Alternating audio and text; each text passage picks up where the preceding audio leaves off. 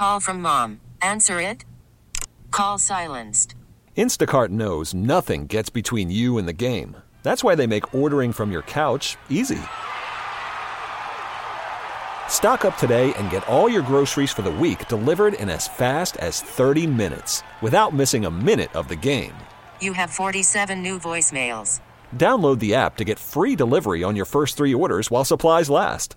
Minimum $10 per order. Additional terms apply. You could spend the weekend doing the same old whatever, or you could conquer the weekend in the all-new Hyundai Santa Fe. Visit HyundaiUSA.com for more details. Hyundai, there's joy in every journey.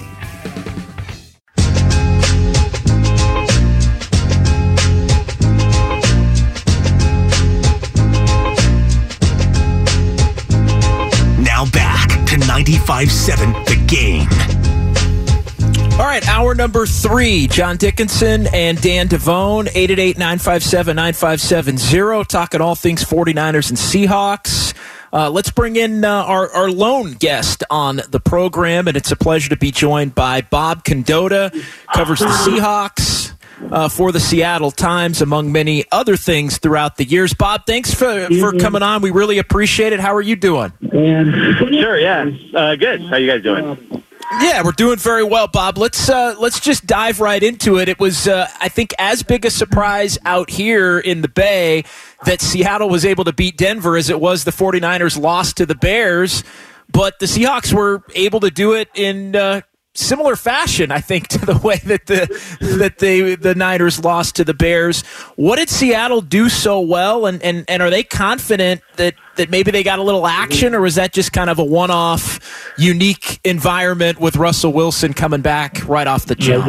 Yeah, well, you've never met Pete Carroll, right, if you're asking if they're confident. So that's Pete Carroll's whole thing. I mean, the guy's never had, he's had like 2 losing seasons his entire career. He's always confident they're going to figure out how to win games. Yeah, you know what? They did a really good job of being efficient offensively.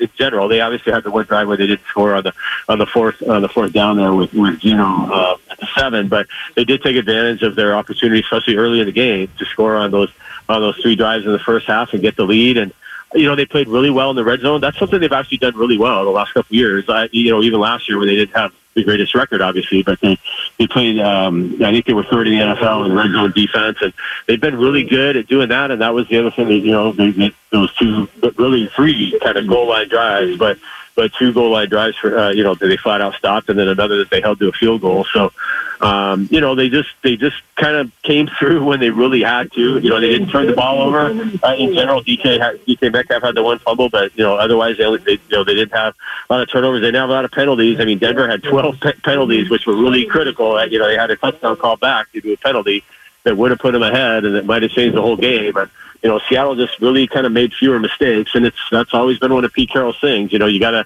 not lose the game before you can win it, and so that was kind of the formula there. Hey, Bob, speaking of Pete Carroll, how much of it is a concern that the Seahawks are starting 2 rookie tackles, one of which obviously... It's not a concern at all, yeah. They love those guys. I mean, Charles Cross played... Abe Lucas played really well at right tackle. Cross struggled a little bit at left tackle, and that'll be a really big matchup for him, for sure, no doubt about it, going up against Bosa when he has to do that.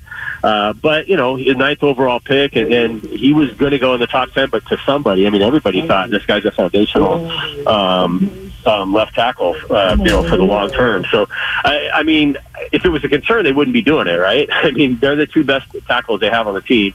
They didn't bring back Dwayne Brown. Part of it was concern over his injuries. The Jets signed Dwayne Brown to a big contract, and he immediately got hurt. I think he's going on IR. So, that was sort of their other option. So they decided to go young this year at the tackle spots. And there's going to be some learning curves, no doubt about it. They're not always going to be perfect, but they've been really happy with Abe Lucas on the right side, and Cross has played, in general, has played pretty well on the left side as well. Bob Condotta joining us here on 95.7 The Game, talking some 49ers and Seahawks. What's the status of the 49ers Seattle rivalry at this point? No more Russell Wilson. Pete Carroll's still there. The Seahawks have mostly been dominant in the head-to-heads, really for a decade, the entire Russell Wilson era. But does this current group still view this as a big game when it's 49er week? I guess, yeah, that's a pretty good question, I guess. I don't know what the players think. It's such a new team, so there's so many new guys. It's the NFL. They want to win every game, so every game's sort of a big game, and I don't know how big any individual rivalry is for this team right now, given where everything is.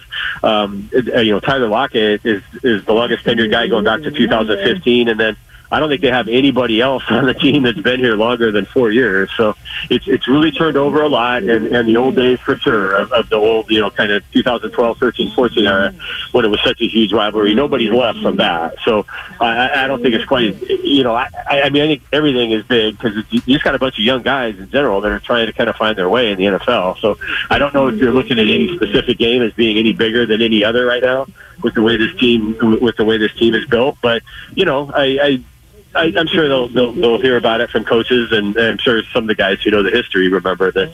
Remember the 2013 NFC title game. Obviously, is one of the biggest games in franchise history. So the guys always hear about that game. Bob, what's the buy-in right now for Geno Smith as a quarterback? Is he that guy that everybody witnessed 13-13 to start the game, or are we going to see sort of the Geno Smith that everybody's sort of grown accustomed to since he came out of West Virginia coming up on Sunday? Yeah, he's played really well for the Seahawks. If you go look at the stats in his 4 games, he does what the buy-in is if Pete Carroll, basically, if he needs to buy into him. And Pete loves him right now because he does what he needs to do.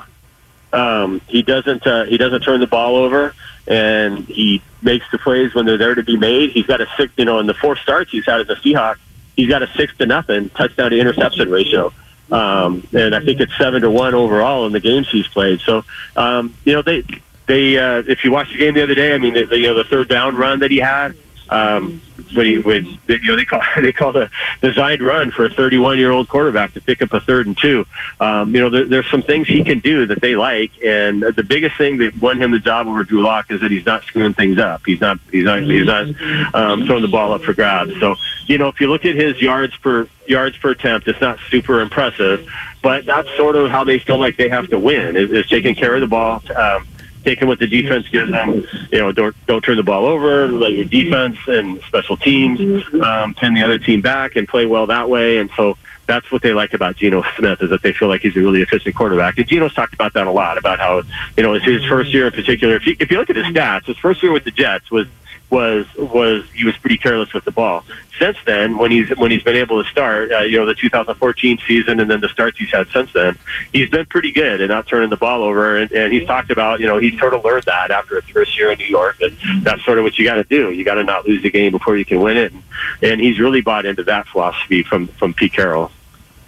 Bob, final question for you. As far as Pete and his defense going up against a young quarterback and a quarterback that, as crazy as it may sound, could be, if the Seahawks can get a win, playing for his job already with Jimmy Garoppolo waiting in the wings out here. What do you anticipate from a Pete Carroll defense going up against a quarterback with 3 starts in his NFL career?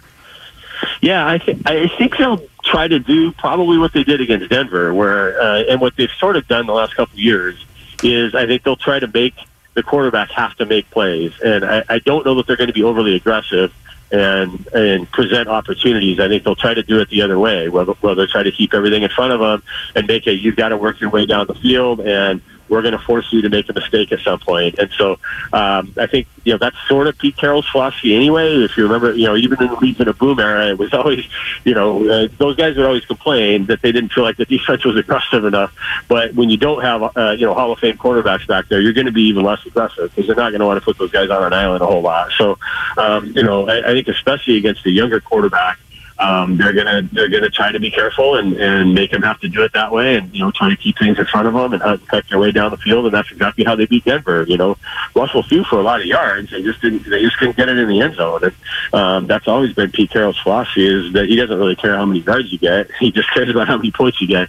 And so they're gonna make Trey Lance have to make the plays to get the ball into the end zone, and they're gonna try to keep everything in front of him. And if George Kittle doesn't play, that's a really big deal. He has the all-time record in this series for receiving yards in that game last year. They really struggled defending him, and they would struggle to defend him because that's a big question mark without having Jamal Adams and sort of the linebacker situation that they have. But they feel pretty good about their corners, and so I think they feel like they'd be okay from that standpoint. So that'll be a really big thing to watch, is whether Kittle can play. Bob, great stuff. We really appreciate it. Thanks for joining us. We'll talk to you again soon. Okay. All right. Thanks. All right, appreciate it. Bob Condotta joining us here at Seattle Times, covers the Seahawks. Good perspective on them. And interesting, the last bit of knowledge on making Trey Lance play quarterback, because I don't know if you saw it, I'm sure you did. Jalen Johnson of the Bears, he mentioned it after the game. We tried to make Trey Lance play quarterback, and that was part of the Bears thought no big plays that went for touchdowns. They did give up some big ones, but try and take the explosive runs away and make him beat you throwing the football. And there were a lot of other factors, but Trey Lance was unable to beat the Bears consistently in those elements, at least, throwing the football. Yeah, and I think from the 49ers' perspective, they want to sort of avoid that. They want to stay away from predictable downs, 3rd and long, where you have to put it in his arm, the ball in his hands, and knowing everybody in the stadium, and especially that defense of the Seahawks, knowing that he's going to try and throw the ball down the field. I felt, you were there, so I liked your insight, that the 49ers' most effective drive is when they scored that touchdown. And I don't know where they took over, somewhere around midfield. You had that pass that we've alluded to when Trey Lance had time, stepped up, threw a beautiful dime, dropped it into Ray McCloud in front of the safeties, over the linebackers. It was picturesque. But throughout that drive, JD, we saw the option, and that's the operative word. I think that when he's utilized at his most effective is when you have that options resonating in the back of your head as a defender. You're on roller skates. You don't know whether Trey Lance is going to pitch, keep it, and or throw the football. And it seemed as though they were able to execute that ability of having the option of whether or not Trey Lance was going to do one of those three, and they marched right down the field, stuck it into the end zone. They were in rhythm, but they were in rhythm in a different way. In a rhythm, and not with Jimmy Garoppolo throwing the ball underneath, but rather in rhythm in an offense that was custom-made towards Trey Lance, where, again, there was that option word, not sure of what it was that he was going to do with the football. No, they were on point on that drive, and they were on point. I thought really the whole first half they were in a pretty good rhythm for the most part. I mean, Debo gets the ball popped out by Jalen Johnson, who we just mentioned, who took that not so low key shot at Trey Lance after the ball game, but he's able to do the peanut punch and force a turnover right there, which keeps the 49ers from at least getting 3. Then you had that second possession where Lance took the sack that cost him points after he missed Croft. So that's 6 to 14 points right off the bat that the Niners left on the table. But yeah, that series where he hits the 20-yarder to McCloud, and then they're in sync, they're in rhythm. I mean, I think overall this game was on track until deep into the third quarter. Even though the Niners, you could make the case, probably should have been up 16-0 at a minimum when they were only up 10, and maybe that changes the outcome of the game. I think it would have changed the outcome of the game, to be perfectly honest, because I don't think the Niners would have been in position where they were down with Trey Lance having to make a big play that led to the interception directly led to the third touchdown. Like we can say, oh, the defense gave it up and this and that. I mean, that was a short field interception led to the touchdown type of scenario in a moment where you just can't have that kind of interception. But as far as the first half and the game being on schedule and some penalties that helped shoot the 49ers in the foot, I thought I thought the game, I mean, that's in some ways why that game going awry to the extent that it did is a bigger concern than it would have been ordinarily for me, is the fact that they did a lot of things well and still wound up losing the game by 9 points. And getting back to the interception, I was listening to Chris Sims, and he said one of the many knocks on Trey Lance, and we don't want to sit here and just dog on the young quarterback, but Chris Sims was piling on and said one thing that he does that jumps out at him on tape is that he is locking into wide receivers. And when Trey Lance is thinking he's looking off Eddie Jackson, and I looked at it again on YouTube, and it's just almost a glancing sort of trying to look him off in the other direction. Eddie Jackson read that right from the jump. Now, maybe that works again at North Dakota State, but when you get to the NFL, if you're locking in on wide receivers, that's a tough road to hoe. But I do want to get back to, you were there, and I emphasize that because we have talked about the weather conditions and the rain, and you said it was a bit overblown. Can you explain yourself? Yeah, it dumped from about 10 o'clock in the morning Central Time. So the game kicked at 10 Pacific out here. So think of it as 8 in the morning out here till about 9:30. So from 2 hours before kickoff until a half hour before kickoff, it poured like it did in the fourth quarter. The only thing I was getting at was it stopped in let's say 20 to 30 minutes before kickoff, and they brought the squeegees out. And look, it was a slick surface, it was a wet surface. They did the best they could to try and get the puddles off the field right before kickoff, but it was a very light rain, and at times no rain at all for a majority of the game, all the way up until the fourth quarter. And so that was, and so it played a role, but it wasn't. I've heard a lot of, it was a monsoon. It was not a monsoon for 75% of the game. It was a monsoon when the Niners got down 19-10 and had to try and score 2 touchdowns in the last 7-8 minutes of the game. That's when it was a monsoon, and nobody was going to be able to do anything there. But I do think there's been a little bit of revisionist history with the fact that, well, the second half Trey wasn't as good, and the line wasn't as good because it turned into a monsoon. And again, it was raining at times, but he was comfortable enough with it in the first half. And again, I'll throw out the final 7 to 10 minutes like that, but don't get those last 7 to 10 minutes twisted with the way it looked like in the first 45-50 minutes of the game. Yeah, and I think just to be fair, and again, not to continually defend Jimmy Garoppolo, but if we're going to throw out those last 10, 11 minutes where it was just coming down at a ridiculous pace, then don't we also have to throw out the majority of what was the ugliest game of Jimmy Garoppolo's season a year ago in that loss to Indianapolis in that atmospheric river?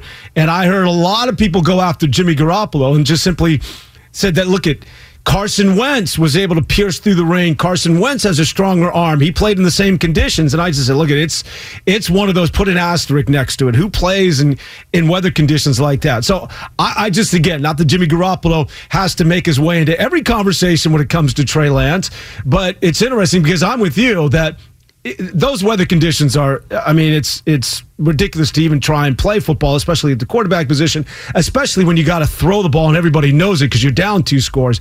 But I think it should also apply to Jimmy Garoppolo of a year ago. No, and I think it does, and a lot of people brought that up. And that was but that was a game that was played with the conditions of the fourth quarter or pregame for the entire game. Yeah. Like that was a scenario where it was a little bit of a. I'm not making an excuse for anybody. I'm just saying. And look, we had Brian Baldinger on when I was in yesterday for Dibs, Willard and Dibs here at 95.7 The Game, and I'm aligned with this. But we asked him about the rain, and part of the reason is because, and I'll get that forecast, cloudy with periods of rain for tomorrow in Santa Clara, high near 70, winds south to southeast 10 to 20 miles an hour, chance of rain 80%, rainfall around 1/4 of an inch. Now, they were talking 1.5 inches, 2 inches in Chicago over the course of last week and on Sunday. So yeah, it sounds like there's going to be some rain tomorrow in all likelihood. Now we'll see. You never know. Is it going to be right in that 3-hour window? It looked like the worst of it was going to be, was not going to happen during the game last week, and then the final 30 minutes of the game, it was a downpour of epic proportions. But I want to set up this cut because I'm aligned with Brian Baldinger on this. We asked him about Trey Lance playing in the elements, and here's what he said. He's used to throwing a wet ball. It's part of the league.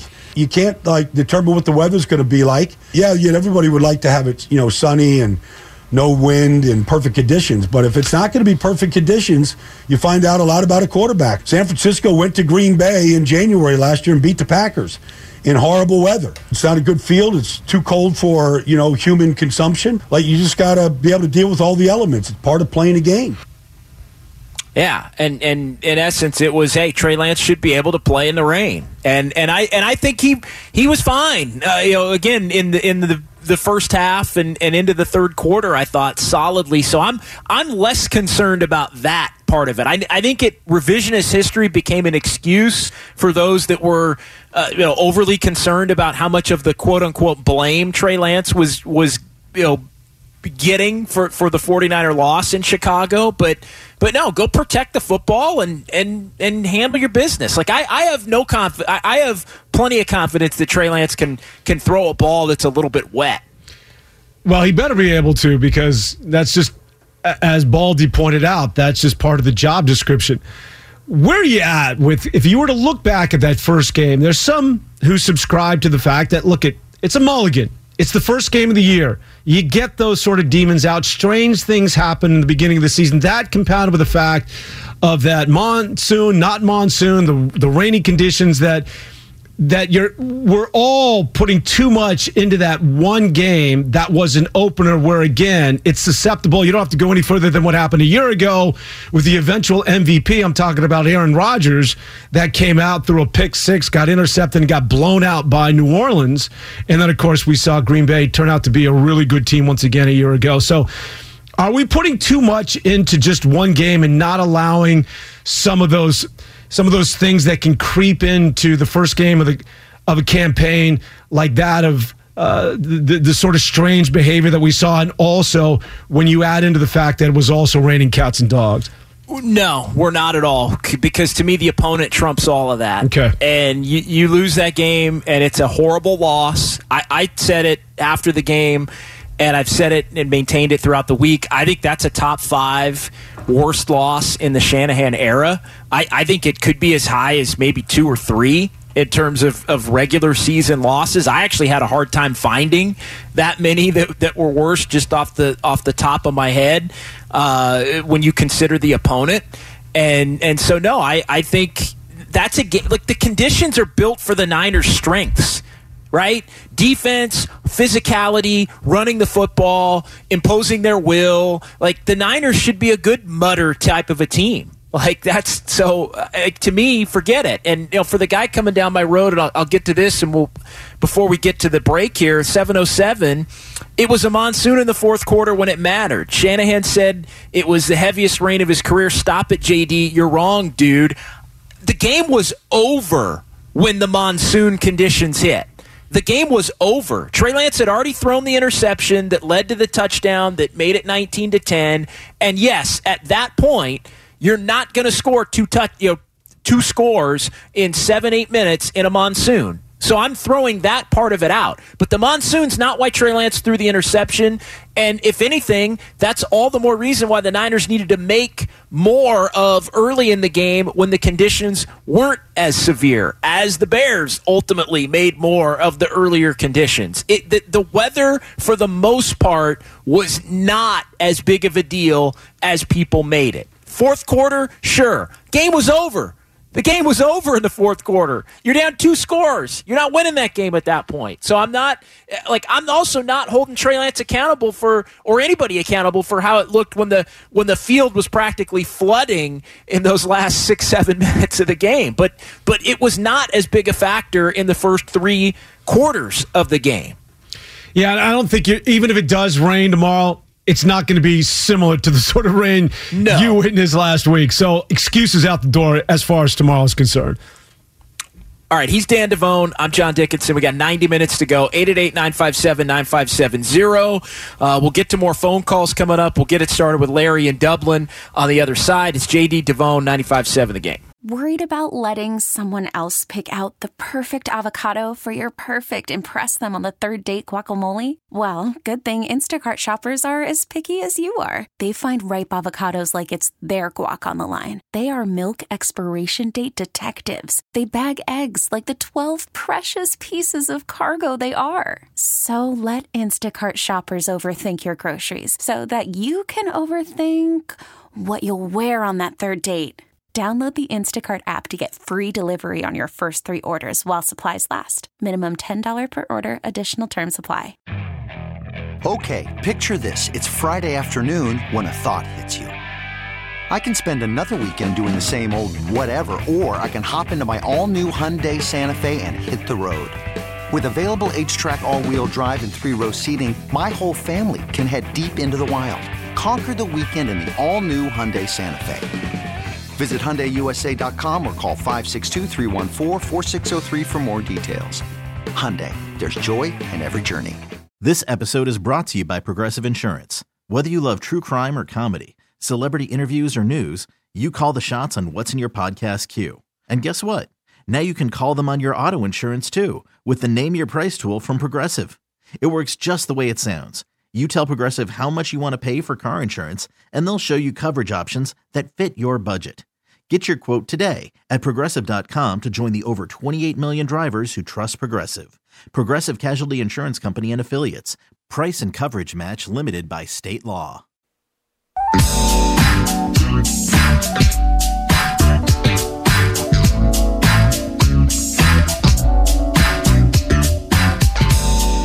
Now back to 95.7 The Game. John Dickinson, Dan Devone, and you.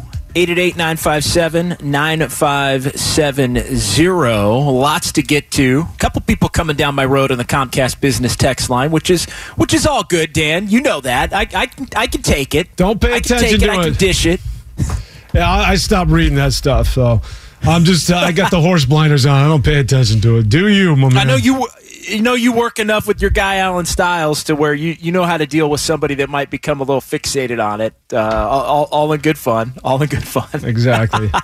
Let's get back to the phones though as we continue the conversation. Niners and the Seahawks. Larry in Dublin is up next here, longest hold on the board. What's going on, Larry? Hey, man, thank you for taking my call. I've been listening to all the comments about Trey, and the Niners, but I looked at the game. If you just took Trey out of the equation for that game and look at the overall play of the 49ers and the coaching, and you have to admit, the defense had these penalties that led to scores for Chicago. The coaching staff didn't change up after Mitchell got hurt. They went back to the old standard of Debo, and you had these other 2 running backs that you didn't play. So I think sometimes we give too much blame and too much credit on the quarterback, win or lose, and we don't take enough time to evaluate the total team and how they perform. I just think that the team overall did not perform well based on what we thought about the team for this particular game in Chicago. That's what I wanted to No doubt. Thanks, guys. No doubt. I think that's a great call. I mean, we talked about the missed opportunities early, which I think some of that, Trey Lance admitted after the game he took responsibility. I thought in the comments where he listed the 5 plays where he thought he could have done this or that better and took a lot of the heat himself. I thought that was, while admirable, a little bit too strong and a little bit too critical of himself, which I think you like to see a starting quarterback willing to do that. But as far as what Larry is talking about here, the couple of defensive penalties on third down when you're getting off the field and the Bears, who hadn't been able to do anything all day, are still on a 0 on the scoreboard. And you get the Greenlaw face mask when it's 10-0. You get the defensive hold when it's 10-7, and then a personal foul on top of it. And the Bears, when they would have been punting, wound up scoring touchdowns on both of those drives. So, yeah, that is a huge, huge deal. And it goes to one of the things that I had tweeted about during the week, and I think this was on Monday as I was getting ready to leave Chicago, but it's kind of funny, the 49er topic loop, essentially, that we find ourselves in. And it's, Lance wasn't good enough. Just, okay, that's where it starts, right? Lance wasn't good enough, but what about the D? But the D dominated the first 3 quarters. How is it on them? But the offense has to score more than 10. But the turnover. Debo got it punched out. Penalties. And Lance made some big-time throws. But he also missed Croft, as we talked about. But the bad interception that he threw. But the monsoon.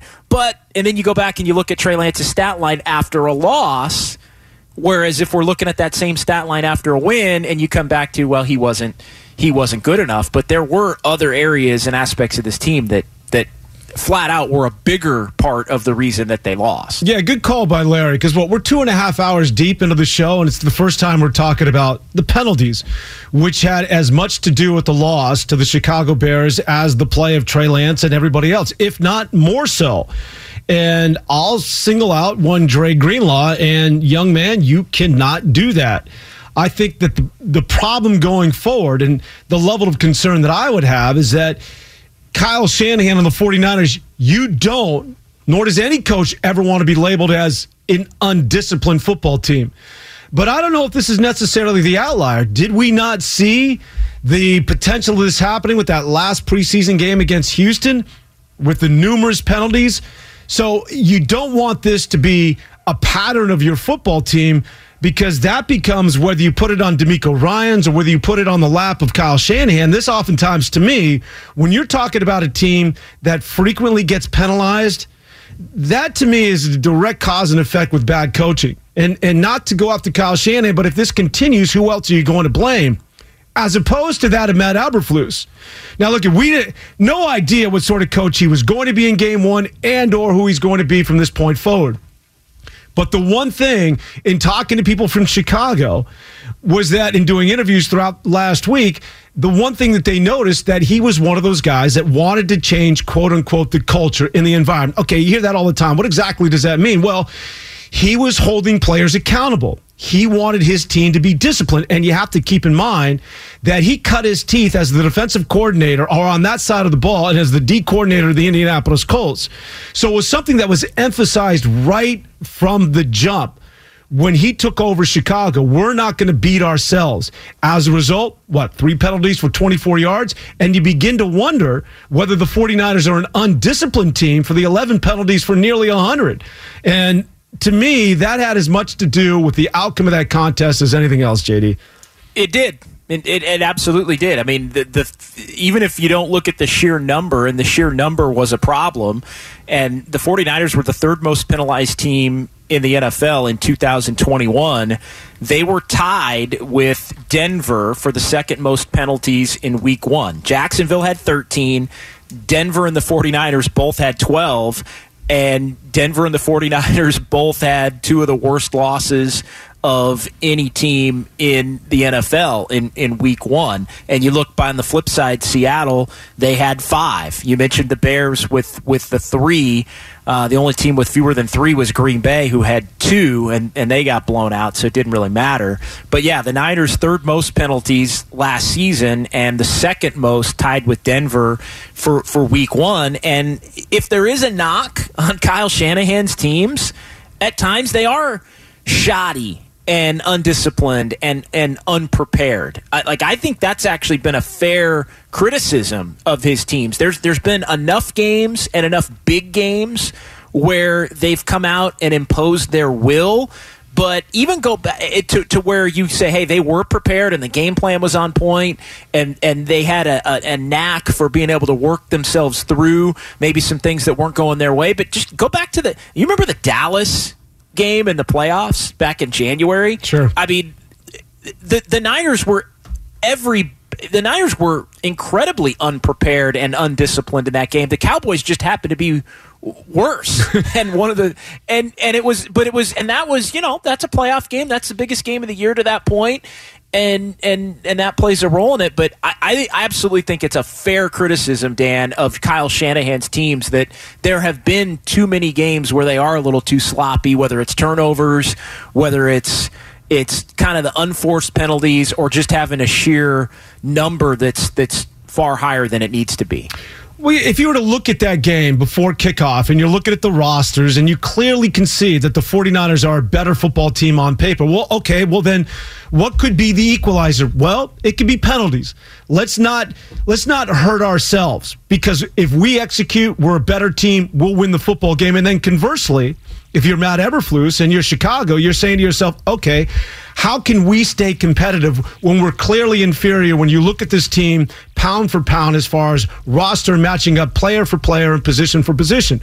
Well, the one thing we can control is not committing errors and hurting ourselves. We can't control George Kittle being better than our tight end. We can't control Trent Williams being all-pro at tackle. But we can control the few things we can control that's within our own means are things like that of penalties. Let's not be stupid. Let's take care and be a disciplined football team. And more often than not, those teams, even though they're inferior in terms of quality, can stay competitive. And as we saw last week, JD, even pull the upset like Chicago did against the Niners. Well, the 49ers believe that part of the reason why they could have a young and inexperienced quarterback develop while they win, and not just win, but win at a high level, win at a playoff level, win at a level to where they have the potential to make a Super Bowl run, was the fact that they were going to be so good in all of these different areas to where Trey wouldn't have to be perfect. Trey wouldn't have to be a big-time playmaker week in and week out to almost save them. And to this point, they're 0 for 1 in that category as well. Like, you could say he's 0-1, and he is, and that leads to added pressure considering the opponent. And there's no doubt it does. But the Niners are 0-1 in the we're going to do everything else so well that he can get by just being solid as he grows into the role of being a franchise quarterback. They didn't hit that mark either, and it was a big-time L the way that game flamed out on him as it went. Yeah, and I think that's the recipe going forward. And ideally, you would think that, okay, let's just insulate the young quarterback, all right, until he gets up to speed, or maybe until I have a sense of security, I being Kyle Shanahan, and giving him more on his plate as far as his responsibilities to win a game. But as of right now, let's have him just do enough. Meanwhile, defense, that means it's going to be added pressure on you. There's going to be an added emphasis on you dictating whether you can put up some points and or field position or keep the opponent under 10 to 2 scores a game.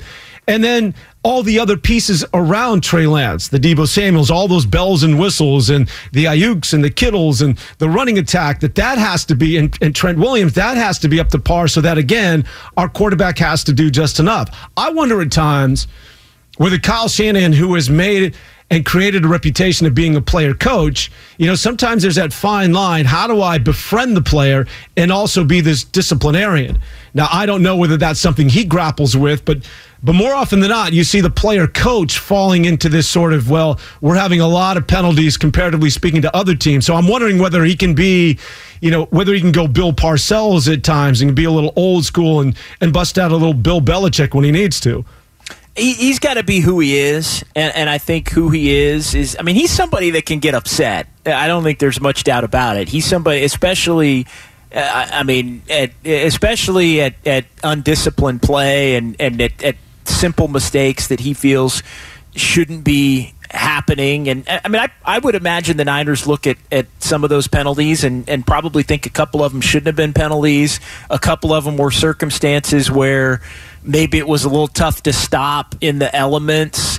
And, I when Justin Fields gave himself up on the sideline, and Greenlaw came flying in and hit him in the head there. That's one of those penalties that, it could have been not called, I guess, but they always call it. And it's tough with the footing, though, to stop yourself and prevent yourself from falling on the guy in that particular instance.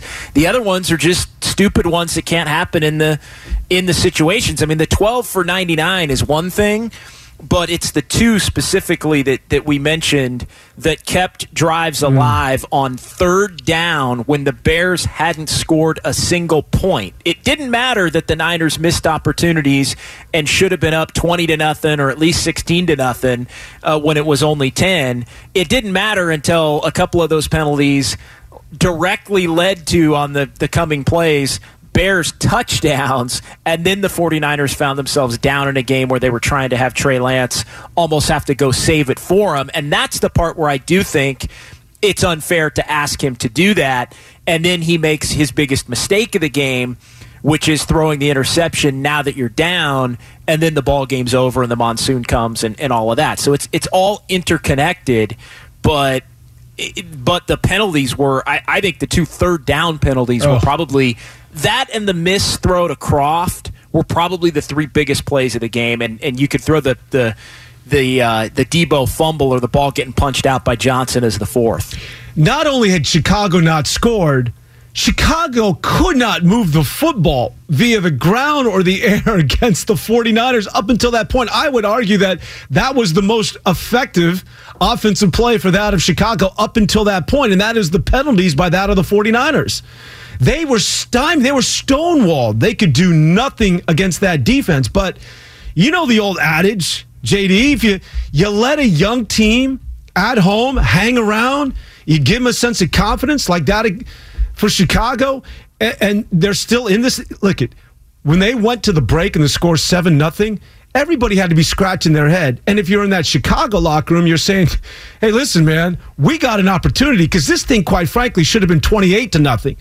And so the fact that they got a chance to hang on, and a lot of that is due in large part to what you just laid out, the fact that they should have been off the field, but instead of a 3-and-out, they're going 15 yards down the field because of an ignorant personal foul penalty.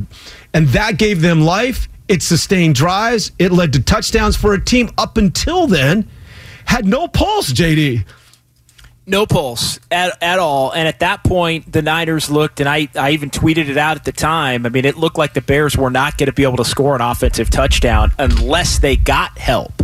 And that the Niners maybe were, and look, you get it back, it's 10-0, and sure, you could make that case, as we just did, that it should have been 20, but you continue to run the football, and you make some simple throws, and you avoid turning the rock over, and you probably go down and kick another field goal. And then the Bears have got to score 2 touchdowns and drive the field against your pass rush. And then, the same thing that was in play for the Niners once they got down 2 scores would have been in play with the Bears. I mean, if you're telling me it's 13-0 and the Bears have got to go get 2 touchdowns and it gets to 9 minutes to go in the game and the monsoon-like conditions come in and the Bears have to now drive the field a couple of times to get 6, they would have had no shot, just as the Niners had no shot. Yeah, and again, that's Justin Fields and not Patrick Mahomes that you're putting the ball in, so it becomes that much more daunting for that of the Chicago Bears.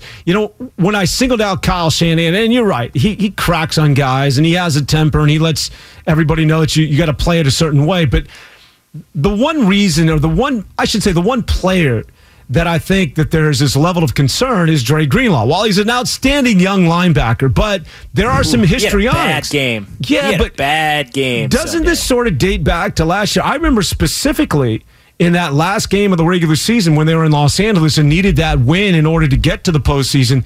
Again, stupid penalties by one guy, and that was Dre Greenlaw. So I'm wondering if this is a pattern of behavior, whether it's Kyle Shanahan or DeMeco Ryans, do you not pull them aside at some point throughout the offseason and say, look, you need to, in order for you to be that top-tier potential on the precipice of being an all-pro linebacker, you have to eradicate this. You need to pay attention. You need to focus on stop making stupid penalties. And here it is in week 1, repeating itself. And when things repeat itself, again, I hearken back to that there's some coaching deficiencies, whether it's DeMeco Ryans and or Kyle Shanahan. I'm inclined to believe they've probably done that. I mean, at different times with different players. I think at some point, though, it's just ingrained in who that player is, and you hope you can mitigate some of it, but you're never going to be able to mitigate all of it, and that there are enough other positive things that player brings to the table to where the positives outweigh the negatives. And then you can kind of move forward there because I think at this point I would have. It just feels like that's, if somebody's going to come up with that kind of a penalty in a bad time, it feels like 57 would be the guy that'd be the most apt, maybe on the 49ers, to come up with it. And you know what? All teams, I think, have players like that, right? All teams can point to one or two guys where if something's going to go wrong at a big moment, in that fashion, you kind of know who it's going to be before it happens, if that makes sense. Yeah, and I get it. There's a fine line because you want him to play on that edge, right? Because that's why he's such a good football player. And there's that fine line of crossing over to making that dumb penalty.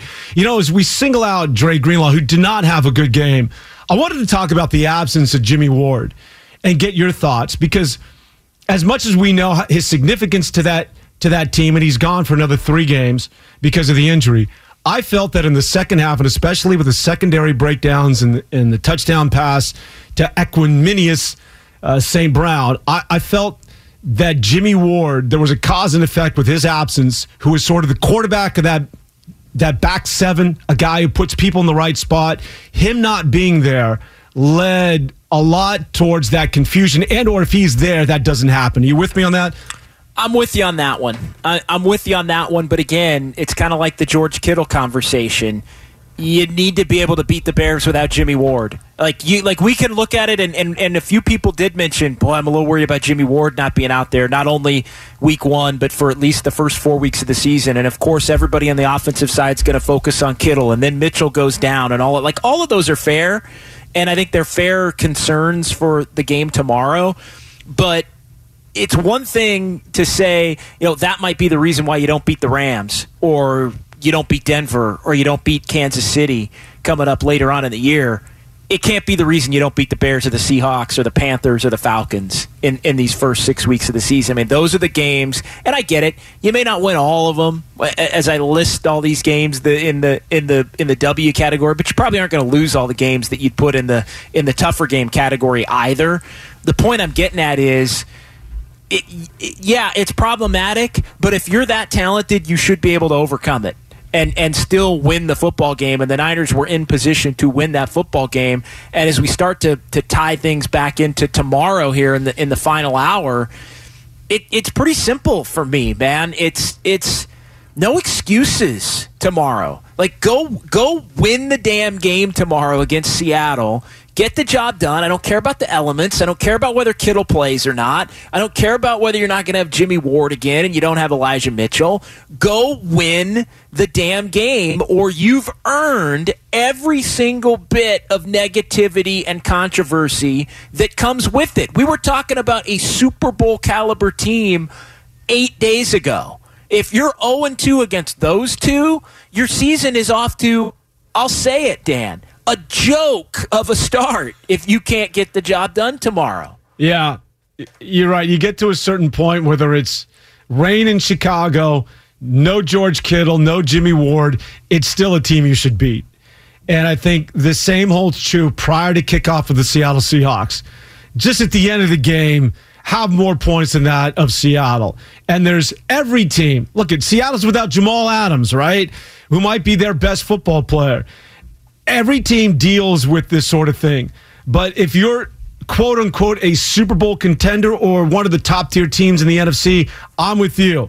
I'll print up the T-shirts. Just win the damn game.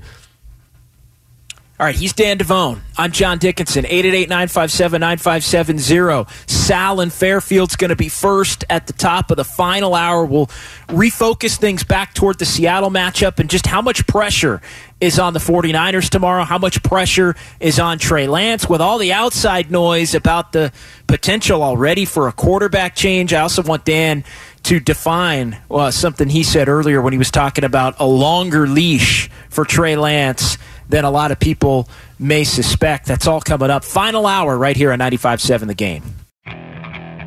Okay, picture this. It's Friday afternoon when a thought hits you. I can waste another weekend doing the same old whatever, or I can conquer it. I can hop into my all-new Hyundai Santa Fe and hit the road. Any road. The steeper, the better. Because my all-new Santa Fe is available with H-Track all-wheel drive, so I can hit the trail without a worry in the world. Heck, with 3 rows and best-in-class rear cargo space, I can pack the whole family in with all our gear. We've got available dual wireless charging for our phones, so we'll never lose touch with civilization, and we won't lose touch with the primordial power of Mother Earth. So which is it? Waste the weekend or do something a little more epic? And conquer it in the all-new Hyundai Santa Fe. Visit HyundaiUSA.com or call 562-314-4603 for more details. Hyundai, there's joy in every journey. This episode is brought to you by Progressive Insurance. Whether you love true crime or comedy, celebrity interviews or news, you call the shots on what's in your podcast queue. And guess what? Now you can call them on your auto insurance too with the Name Your Price tool from Progressive. It works just the way it sounds. You tell Progressive how much you want to pay for car insurance, and they'll show you coverage options that fit your budget. Get your quote today at Progressive.com to join the over 28 million drivers who trust Progressive. Progressive Casualty Insurance Company and Affiliates. Price and coverage match limited by state law. We really need new phones. T-Mobile will cover the cost of 4 amazing new iPhone 15s, and each line is only $25 a month. New iPhone 15s? It's better over here. Only at T-Mobile, get 4 iPhone 15s on us and 4 lines for $25 per line per month with eligible trade-in when you switch. Minimum of 4 lines for $25 per line per month with autopay discount using debit or bank account. $5 more per line without autopay, plus taxes and fees. Phone fee at 24 monthly bill credits for well-qualified customers. Contact us before canceling account to continue bill credits or credit stop and balance on required finance agreement due. $35 per line connection charge applies. See T-Mobile.com.